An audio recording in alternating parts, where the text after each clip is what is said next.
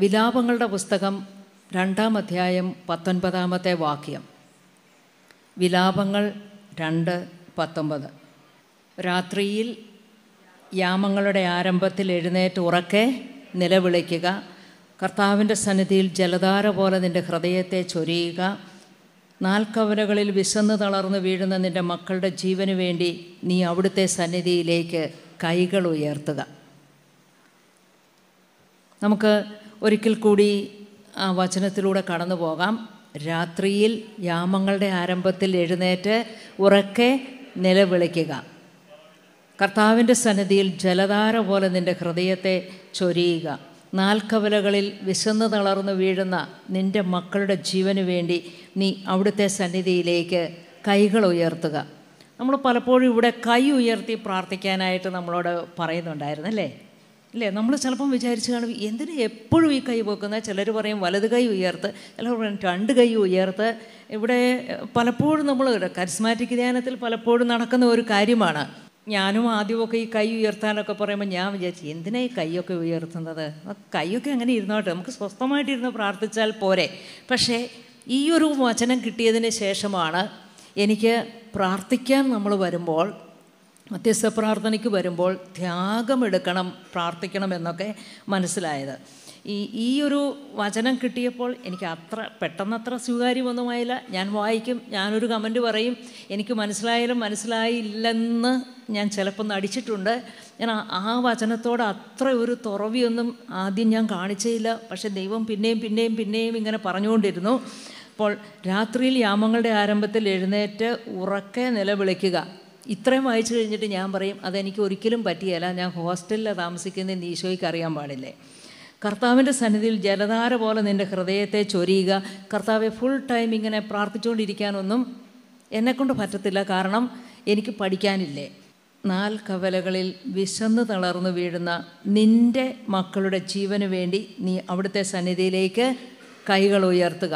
അതെനിക്ക് അതിലും പെട്ടെന്ന് ഉത്തരം പറയാൻ സാധിച്ചു, എനിക്ക് മക്കളില്ല. ഓക്കെ, അപ്പോൾ ഈ വചനം എനിക്കുള്ളതല്ല എന്നായിരുന്നു പലപ്പോഴും എൻ്റെ മനസ്സിൽ തോന്നിയത്. പക്ഷേ വീണ്ടും കർത്താവ് ഈ വചനം തന്നപ്പോൾ ഞാൻ പരിശുദ്ധാത്മാവിനോട് ഇങ്ങനെ ഇച്ചിരി എളിമയോടെ പ്രാർത്ഥിക്കാൻ തുടങ്ങി. പരിശുദ്ധാത്മാവേ, ഇതിലൂടെ വല്ലതും പറയാനാണെങ്കിൽ പിന്നെയും ഈ വചനം തരുന്നതെങ്കിൽ എൻ്റെ ഹൃദയത്തെ നീ ഒന്ന് ഉജ്ജ്വലിപ്പിക്കുക, എനിക്കിതൊന്ന് മനസ്സിലാക്കി തരിക. അപ്പോഴാണ് എനിക്ക് പരിശുദ്ധാത്മാവ് അതിൻ്റെ കുറച്ച് അർത്ഥമൊക്കെ മനസ്സിലാക്കി തന്നു. രാത്രിയിൽ നല്ലതായിട്ട് ഉറങ്ങുന്ന ഒരാളാണ് ഞാൻ. ഇപ്പോഴും അതെ, പണ്ടും അതെ. ഏറ്റവും ആദ്യം എൻ്റെ ഹോസ്റ്റലിൽ ഉറങ്ങാൻ പോകുന്ന ഒരാളായിരുന്നു ഞാൻ. പക്ഷേ രാവിലെ എഴുന്നേറ്റ് പള്ളിയിലൊക്കെ പോകും, പക്ഷേ ആരെയും ശല്യപ്പെടുത്തത്തില്ല, നല്ലതായിട്ട് ഉറങ്ങും. അപ്പോൾ എനിക്ക് രാത്രിയിൽ യാമങ്ങളുടെ ആരംഭത്തിൽ എഴുന്നേൽക്കാനൊക്കെ പറഞ്ഞാൽ ഉറക്കം തെളിഞ്ഞിട്ട് വേണ്ടേ ഒന്ന് എഴുന്നേൽക്കാൻ. അതുകൊണ്ട് ഞാനിങ്ങനെ പ്രാർത്ഥിച്ചു, പരിശുദ്ധാത്മാവേ, ഈ യാമങ്ങളുടെ ആരംഭം എപ്പോഴായാലും വേണ്ടില്ല, അങ്ങ് വിളിച്ചെഴുന്നേൽപ്പിക്കുക.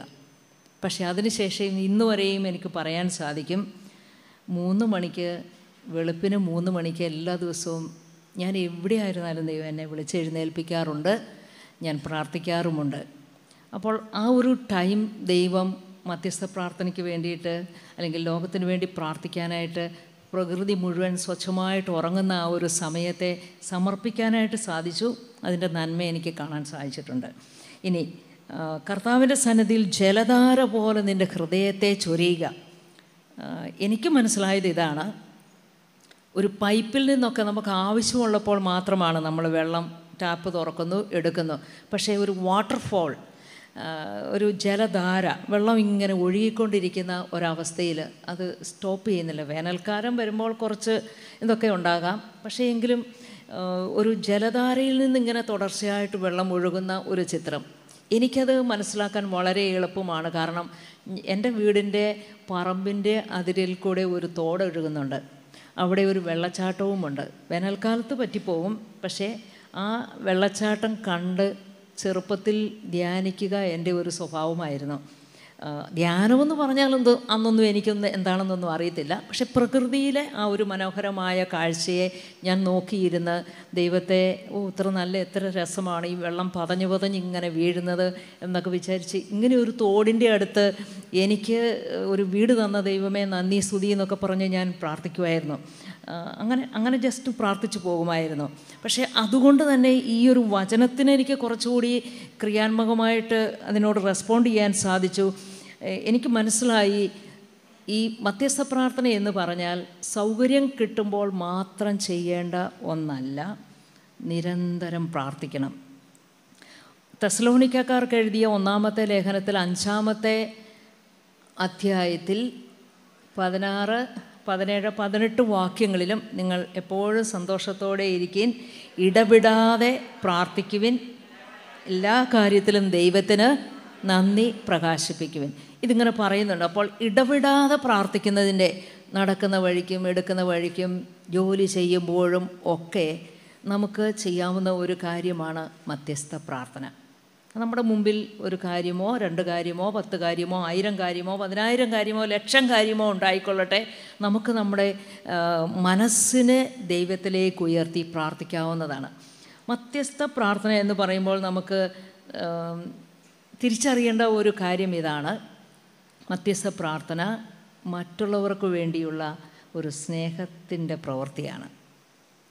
അത് നമുക്ക് വേണ്ടി തന്നെയുള്ള ഒരു പ്രാർത്ഥനയല്ല. അപ്പം ദൈവത്തിനും നമ്മൾ ആർക്ക് വേണ്ടി ആർക്കൊരാവശ്യമുണ്ടോ ആ വ്യക്തിക്കും ഇടയ്ക്ക് നിൽക്കുന്ന ഒരു മധ്യസ്ഥൻ അല്ലെ മധ്യസ്ഥയാവണം നമ്മൾ. ഇതിന് നമ്മൾ പഴയ നിയമത്തിലേക്ക് നോക്കുകയാണെങ്കിൽ അബ്രാഹത്തെ നമ്മൾ കാണുന്നുണ്ട്. സോദോം ഗമോറ എന്ന പട്ടണങ്ങളെ പാപം പെരുകി നശിപ്പിക്കാനായിട്ട് ദൈവം തീരുമാനിക്കുമ്പോൾ അവിടെ മധ്യസ്ഥനായിട്ട് നിൽക്കുന്നത് അബ്രാഹമാണ്. അറിയാവുന്നതുകൊണ്ട് ഞാൻ ആ കഥയിലേക്കൊന്നും പോകുന്നില്ല.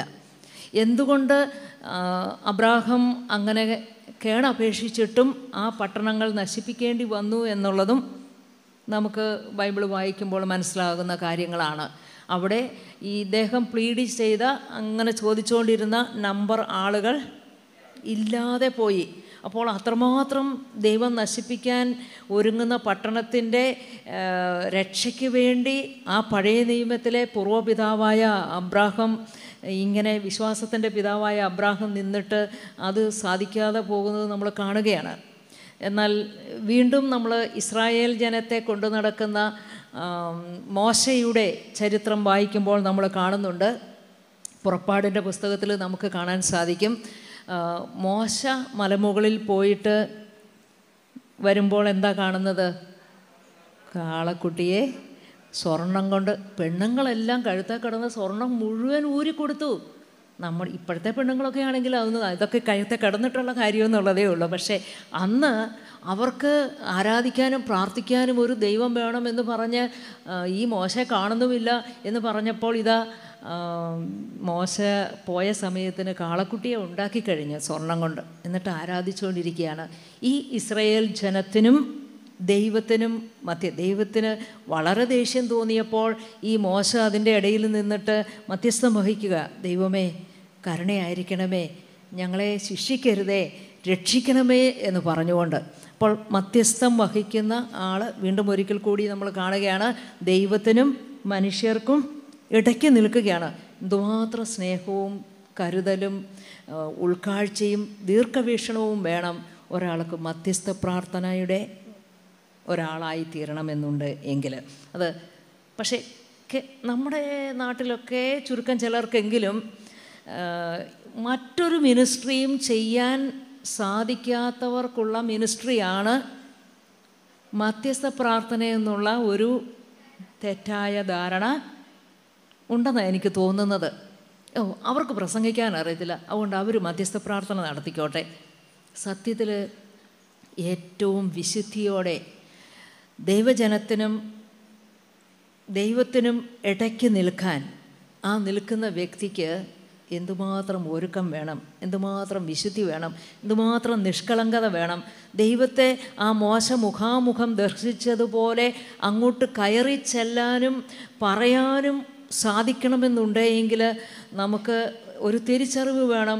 മധ്യസ്ഥ പ്രാർത്ഥനയിലേക്കുള്ള വിളി ഒരു വിശുദ്ധിയിലേക്കുള്ള വിളി തന്നെ ആണ്. ഇത് ഈ ഒരു പ്രാർത്ഥന നടത്തുന്ന ഒരുപാട് സാധാരണക്കാരായിട്ടുള്ള അൽമായരായിട്ടുള്ള ആളുകളും സിസ്റ്റേഴ്സിനെയും ഒക്കെ എനിക്കറിയാം, വൈദികരെ എനിക്കറിയാം. അവരൊക്കെ ഞങ്ങൾക്ക് വേറെ കഴിവില്ലാഞ്ഞിട്ടാണ് ദൈവം ഞങ്ങളെ ഈ പണി ഏൽപ്പിച്ചതെന്ന് ദയവായിട്ട് ചിന്തിക്കരുത്. ഇത് ഏറ്റവും ശ്രേഷ്ഠവും സുവിശേഷ പ്രഘോഷണത്തിൻ്റെ ഒന്നാമത്തെ സ്റ്റെപ്പാണിത്. ഫസ്റ്റ് സ്റ്റെപ്പാണ്. ആരെങ്കിലും എവിടെയെങ്കിലും വിജയിച്ചിട്ടുണ്ടെങ്കിൽ, സുവിശേഷ പ്രഘോഷണത്തിൽ വിജയിച്ചിട്ടുണ്ടെങ്കിൽ, അതിൻ്റെ അർത്ഥം അതിൻ്റെ പിന്നിൽ ധാരാളം മധ്യസ്ഥ പ്രാർത്ഥന ഉണ്ട് എന്നുള്ളതാണ്. നമ്മൾ പല ധ്യാന കേന്ദ്രങ്ങളിലും ചെല്ലുമ്പോൾ അവിടെ 24 hours നമ്മൾ 24 മണിക്കൂറും മധ്യസ്ഥ പ്രാർത്ഥനയ്ക്ക് വേണ്ടിയിട്ട് വിശുദ്ധ കുർബാന എഴുന്നള്ളിച്ച് വെച്ച് പ്രാർത്ഥിക്കുന്നത് നമുക്ക് കാണാൻ സാധിക്കും. അതാണ്, ആ പ്രാർത്ഥനയാണ് മറ്റെല്ലാ കാര്യങ്ങളുടെയും വിജയം. അവിടെ നമ്മൾ ആശ്രയിക്കുന്നത് കൊണ്ട്, ദൈവത്തെ വിളിച്ച് കരഞ്ഞ് അപേക്ഷിക്കുന്നത് കൊണ്ട്, ഇവിടെ ക്രിസ്റ്റീനിൽ ഫുൾ ടൈം എന്ന് പറയുന്നത് പോലെ പകൽ മുഴുവൻ സമയം എന്ന് പറയാം. ഒരു സഹോദരൻ ഇരുന്ന് പ്രാർത്ഥിക്കാറുണ്ട്. ജെസ്സിൽ എന്നാണ് പേര്. ജെസ്സിൽ കാഞ്ഞിരപ്പള്ളിക്കാരനാണ്. ഒരു പക്ഷേ നാട്ടുകാർക്കും വീട്ടുകാർക്കുമൊക്കെ അവന് വലിയ കഴിവില്ല എന്നൊക്കെയുള്ള ഒരു ചിന്തയൊക്കെ ഉണ്ടായിരിക്കും. ഞാനിത് പറയുമ്പോഴും ആ കുഞ്ഞ് നമ്മുടെ ചാപ്പലിലിരുന്ന് പ്രാർത്ഥിക്കുകയാണ്. പക്ഷേ ഞാൻ ജെസ്സിലിനെ കാണുമ്പോഴൊക്കെ, പുറകിലിരുന്ന് ഞാൻ ചാപ്പലിലിരുന്ന് പ്രാർത്ഥിക്കുമ്പോഴൊക്കെ എൻ്റെ കണ്ണ് ചിലപ്പോൾ നിറയും. ഞാൻ വിചാരിക്കാറുണ്ട്, ദൈവമേ, ഈ കുട്ടി ഇരുന്ന് പ്രാർത്ഥിക്കുന്ന പോലെ എനിക്കൊന്ന് പ്രാർത്ഥിക്കാൻ സാധിക്കുന്നില്ലല്ലോ. പകൽ മുഴുവനും കർത്താവിൻ്റെ ഒരു വലിയ തെരഞ്ഞെടുപ്പ് ലഭിക്കുന്നവർക്ക് മാത്രമേ ഈ ഒരു വലിയ ശുശ്രൂഷ ചെയ്യാനായിട്ട് സാധിക്കുള്ളൂ. അതിനെ രണ്ടാം തരമായിട്ട് കാണരുതേ എന്നാണ് എൻ്റെ അഭ്യർത്ഥന. ഏറ്റവും വിശുദ്ധിയോടെ കർത്താവിൻ്റെ മുമ്പിലിരിക്കുന്ന ഈ ശ്രേഷ്ഠമായ ദൗത്യം ഏറ്റെടുക്കുന്നവർ മോശയെപ്പോലെയും അബ്രാഹത്തെ പോലെയും. അവിടം കൊണ്ട് ഞാൻ നിർത്തുന്നില്ല. ഇപ്പോൾ ഈശോ എന്തെടുത്തുകൊണ്ടിരിക്കുക? യെസ്, ഫുൾ ടൈം ഇൻ്റർസെസറാണ് നമ്മുടെ ഈശോ. മുഴുവൻ സമയവും മധ്യസ്ഥ പ്രാർത്ഥന നടത്തുന്ന ആളാണ് ഈശോ.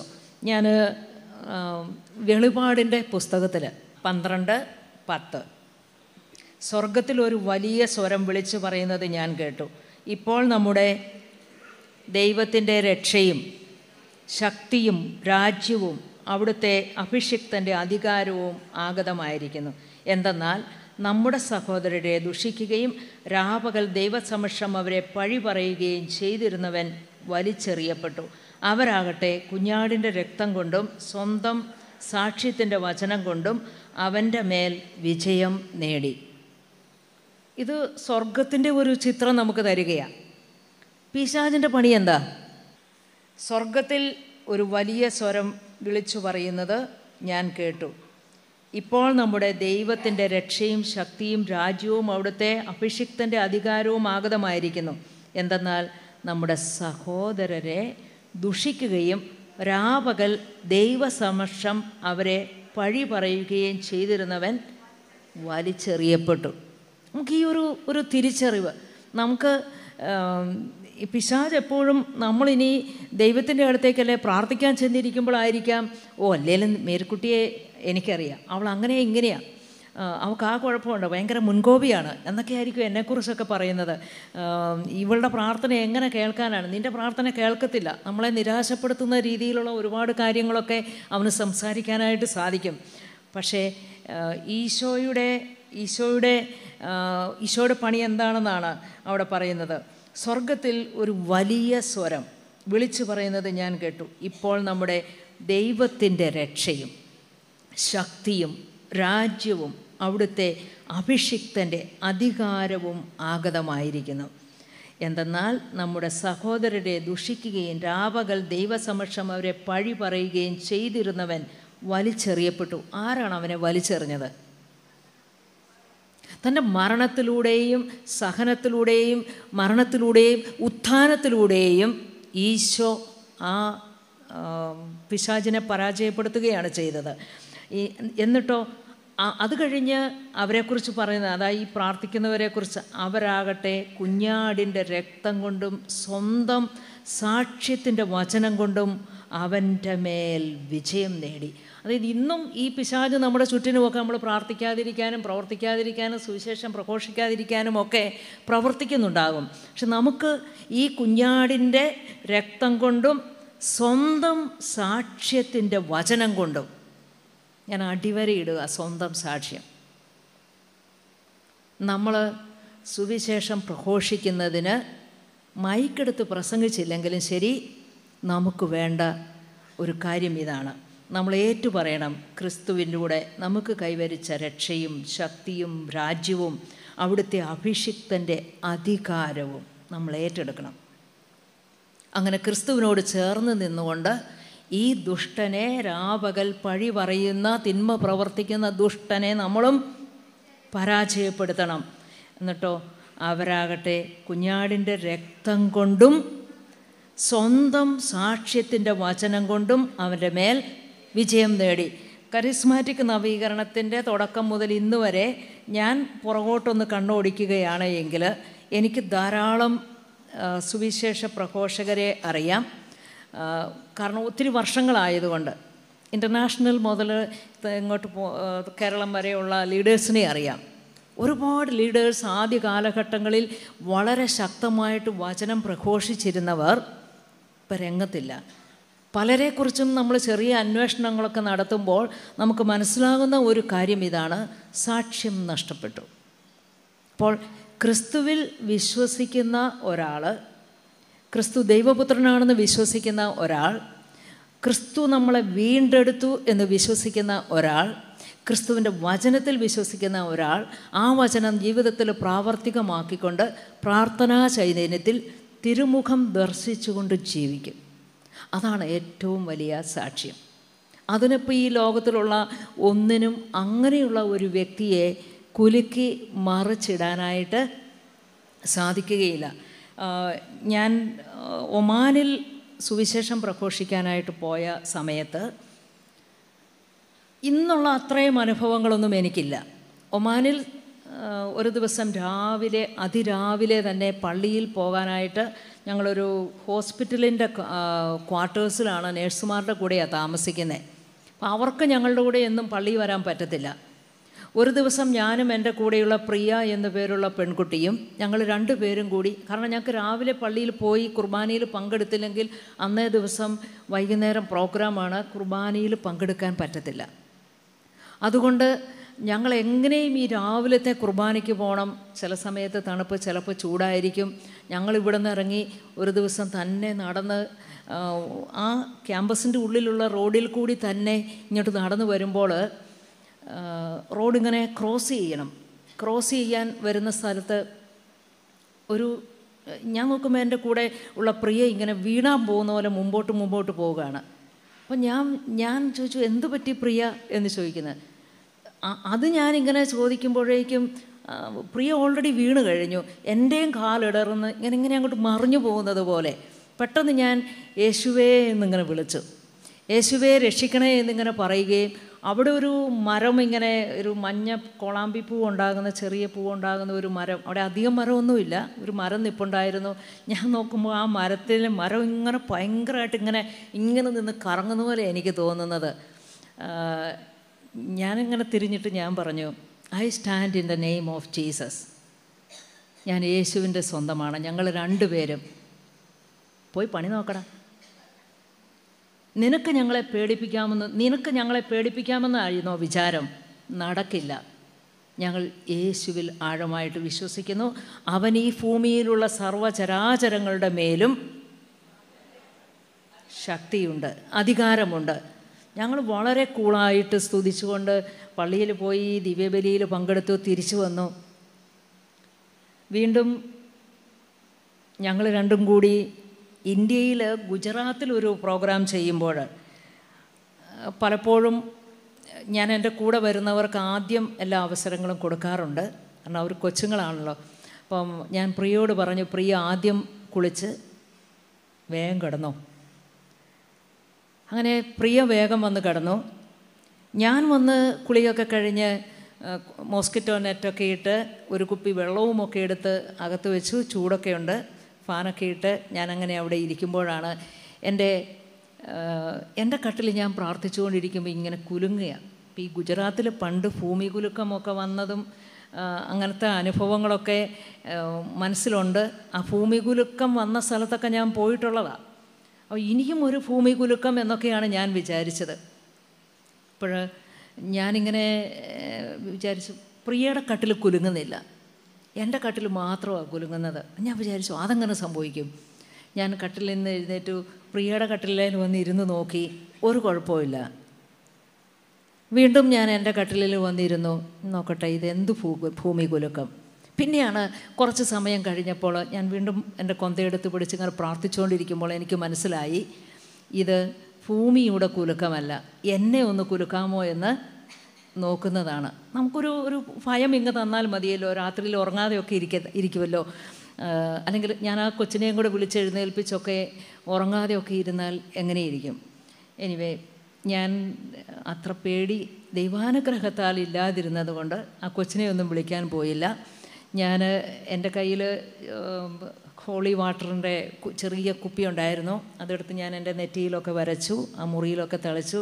എന്നിട്ട് ഞാൻ അവിടെ ഇരുന്നുകൊണ്ട് കൊന്ത ചൊല്ലി പ്രാർത്ഥിച്ചുകൊണ്ടിരുന്നു. പരിശുദ്ധ അമ്മയുടെ മധ്യസ്ഥം ഞാൻ ഇങ്ങനെ നരകസർപ്പത്തിൻ്റെ തലയെ തകർത്ത പരിശുദ്ധ അമ്മേ ഞങ്ങളുടെ കൂടെ ഇന്ന് രാത്രിയിൽ ഉണ്ടായിരിക്കണമേ എന്ന് പറഞ്ഞു പ്രാർത്ഥിച്ചു. കുറേ നേരം കഴിഞ്ഞു, പിന്നെ ഒരു കുലുക്കവുമില്ല, അങ്ങനെ പോയി. അത് കഴിഞ്ഞപ്പോൾ ഞങ്ങളെ ഒരു ഫാദർ ജെയിംസ് നെല്ലിക്കുന്നേൽ എന്ന് പറയുന്ന ഒരു അച്ഛനാണ് ഈ ധ്യാനത്തിനൊക്കെ വിളിച്ചത്. പിറ്റേ ദിവസം ഞാൻ ആ അച്ഛനോട് ചോദിച്ചു, അച്ഛാ രാത്രിയിൽ ഇങ്ങനെ ഒരു അനുഭവം ഉണ്ടായി, ഇവിടെ ഇതിനു മുമ്പ് ഇങ്ങനെ വല്ല സംഭവങ്ങളും കേട്ടിട്ടുണ്ടോ? അപ്പോൾ അച്ഛൻ പറഞ്ഞു, ഞാൻ ചെറുതായിട്ട് കേട്ടിട്ടുണ്ട് മേരിക്കുട്ടി. അപ്പോൾ ഞാൻ പറഞ്ഞു, ഒയ്യോ, അപ്പോൾ ഞങ്ങളെ ആ റൂമിൽ തന്നെ കിടത്തിയത് നന്നായി. അപ്പോൾ അച്ഛൻ ചോദിച്ചു, എന്താ അങ്ങനെ പറഞ്ഞേ? അല്ല, ഇനി അവൻ അങ്ങോട്ട് വരാതിരിക്കുമല്ലോ. കാരണം നമ്മൾ ആ രാത്രിയിൽ ദൈവത്തിൻ്റെ നിറവിനായിട്ട് പരിശുദ്ധ അമ്മയുടെ സാന്നിധ്യത്തിനായിട്ട് ഇങ്ങനെ പ്രാർത്ഥിച്ചു, നീ ദൈവത്തിൻ്റെ മക്കളായ ഞങ്ങളെ നീ തൊട്ടുപോകരുത് എന്നൊക്കെ പറഞ്ഞ് നമ്മുടേതായ ഭാഷയിൽ പ്രാർത്ഥിച്ചു. പിന്നെ എങ്ങനെ വരും? അവസാനം ഞാൻ അവസാനിപ്പിച്ചത് ഇങ്ങനെയാണ്, ഈശോയുടെ തിരുരക്തമേ ഈ റൂമിനെ മുഴുവനായിട്ട് നീ ആവരണം ചെയ്യണം. ഈശോയുടെ തിരുരക്തം കണ്ടാൽ പിന്നെ പിശാചിന് അങ്ങോട്ട് വരാൻ പറ്റിയാലെന്നൊക്കെയാണ് നമുക്ക് ക്ലെയിം ചെയ്യാം. ഓരോ സെക്കൻഡിനും ഭൂമിയിൽ ഒരു ദിവ്യബലി അർപ്പിക്കപ്പെടുന്നുണ്ടെന്നാണ് ഞാൻ വിശ്വസിക്കുന്നത്. അതുകൊണ്ട് ഞാൻ ക്ലെയിം ചെയ്യും, ഈ സമയം ലോകത്തിൽ അർപ്പിക്കപ്പെടുന്ന ദിവ്യബലിയിലെ കാസായിലെ തിരുരക്തം കൊണ്ട് ഞങ്ങളെ പൊതിയണമേ, ഈ റൂമിനെ പൊതിയണമേ, ദൈവമേ രക്ഷിക്കണമേ. രക്ഷയുടെ അപ്പം അന്ന് ഞാൻ ആ ഒരു മഠത്തിന് വേണ്ടി, ആ ഒരു പ്രദേശത്തിന് വേണ്ടി പ്രാർത്ഥിക്കേണ്ടത് ഒരു ആവശ്യമാണെന്നുള്ള. അപ്പം നമ്മൾക്ക് ഓരോ അനുഭവങ്ങളൊക്കെ വരുമ്പോഴാണ് നമുക്ക് ആ ഒരു സ്ഥലത്തിന് വേണ്ടി പ്രാർത്ഥിക്കേണ്ട, അങ്ങനെയുള്ള വ്യക്തികൾക്ക് വേണ്ടി പ്രാർത്ഥിക്കേണ്ട സാഹചര്യങ്ങളൊക്കെ ദൈവം നമുക്ക് കാണിച്ചു തരുന്നത്. കുറേ നാളത്തേക്ക് ആ സ്ഥലത്തിന് വേണ്ടിയൊക്കെ മധ്യസ്ഥം വഹിക്കാനായിട്ട് അത് കാരണമായി. പിന്നീട് ഞാൻ അവിടെയുള്ള സിസ്റ്റേഴ്സിനോട് ചോദിച്ചു, സിസ്റ്ററെ ഇപ്പോൾ ആ റൂമിൽ ആരെങ്കിലും കിടക്കാറുണ്ടോ? ഉണ്ട്, ഒരു കുഴപ്പവുമില്ല. Praise the Lord.